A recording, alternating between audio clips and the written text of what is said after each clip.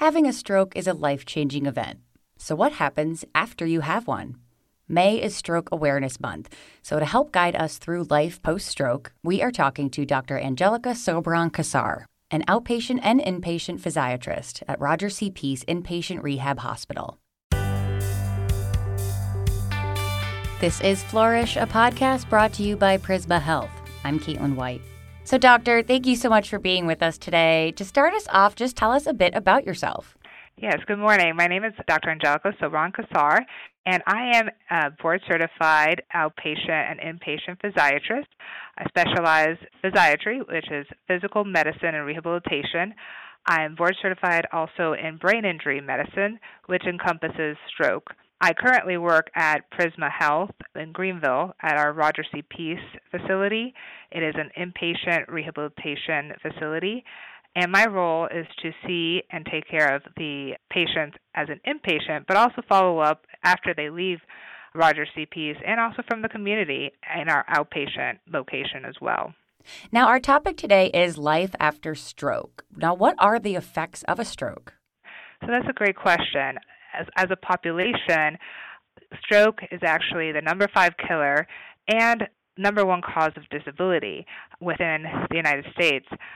We see, as far as disability, not just the physical that most people can see with the cognitive and emotional effects on the person themselves, but also with their families. So I've been asked to go through the signs and symptoms, which, again, is very crucial because time is brain, we say. We want to get the person the treatment as early as those symptoms begin. So any changes in speech, so having some slurring of the speech, drooping in the actual face, changes in your vision, difficulty getting words out, weakness on one side or another, it can even be a severe headache. All of these can be signs of stroke. Now, for someone who's experienced a stroke, what are some of the short and longer term goals of rehab? On the short term, we want to focus on independence. So in the acute care side, we have physical therapists, occupational therapists, speech therapists, and of course nursing and so forth that will look at how the person can function and what they can do on their own versus how much assistance they need.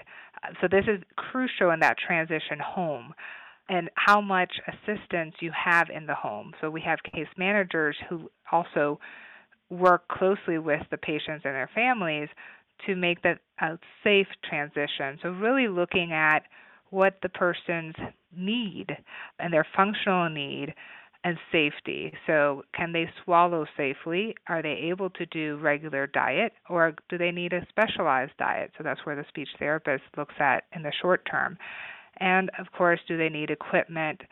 Mainly that transition for safety. Long term, though, we also look at recovery in itself.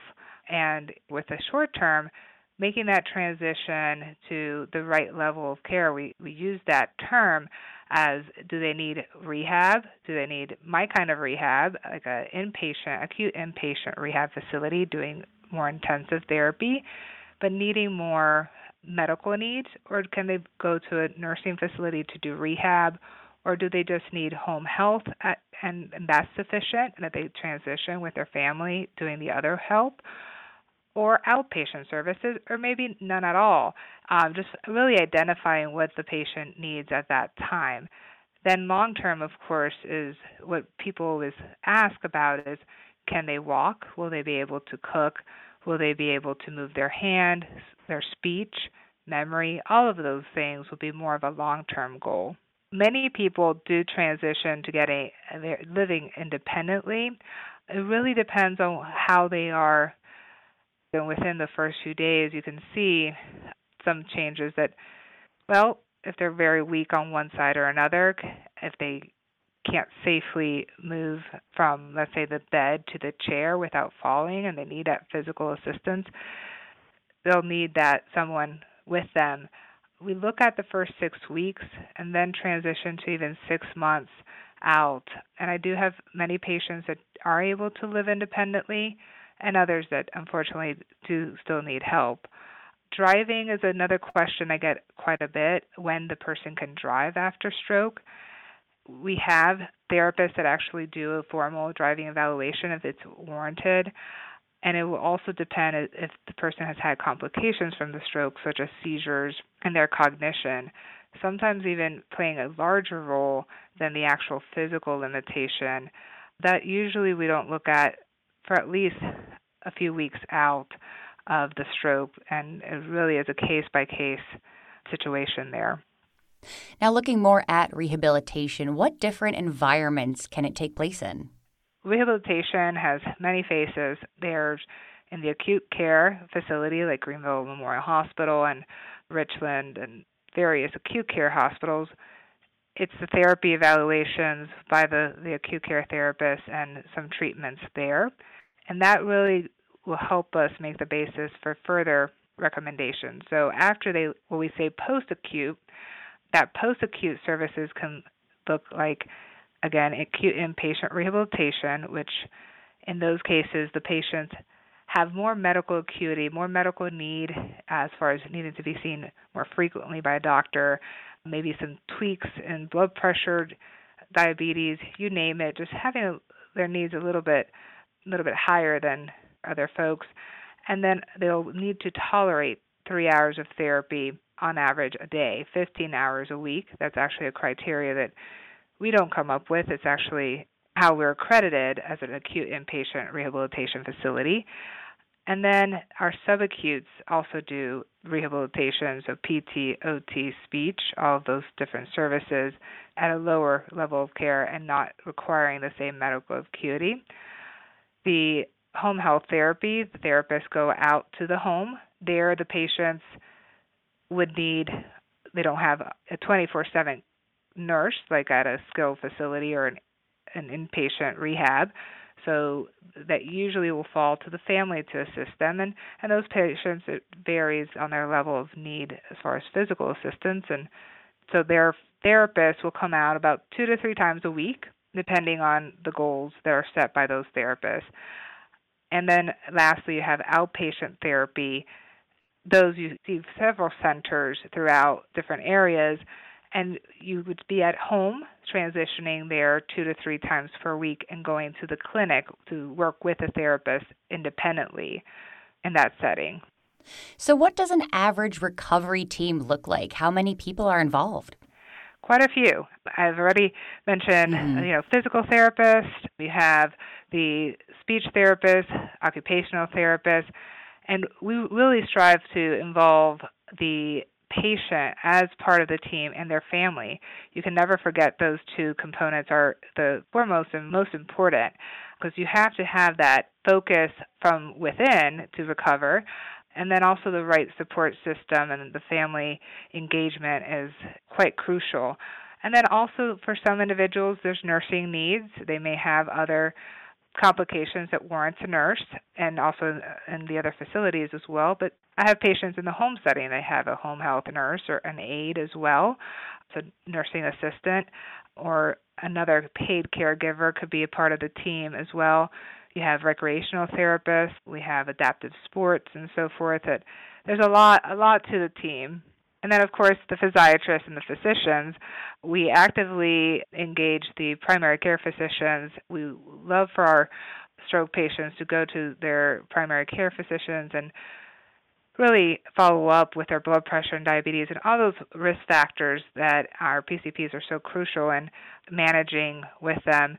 The neurology team does a great job as far as stroke clinic, following up with the patients they've seen. And then, of course, the physiatrists. A lot of us will work on the rehab plan, but not every stroke patient has a need for a physiatrist because they have a primary, or the neurologist will work on that. So how can caregivers at home help in their loved one's recovery? What are some tips for managing at home after a stroke? So as far as caregivers, it's a very loaded question, because you have some folks that really only require for someone to just supervise and maybe make a meal for them and just be there for support. Maybe they're fatigued and so forth. So more emotional support and just helping them maybe go drive them to therapy, those kind of things. And then you have other patients who really require a significant physical assistance and needing someone to carry them, lift them into the chair. Some of my patients have significant changes in their personalities or their emotions, which can be burdensome as well on the caregiver. So taking care of themselves, reaching out, the caregivers can reach out to support groups. Prior to COVID, we had aphasia support group and so forth. There are still groups virtually and resources that they need to also take care of themselves in order to be there physically and mentally for their loved one. So we do allow a family member to come back with our stroke patients at clinic.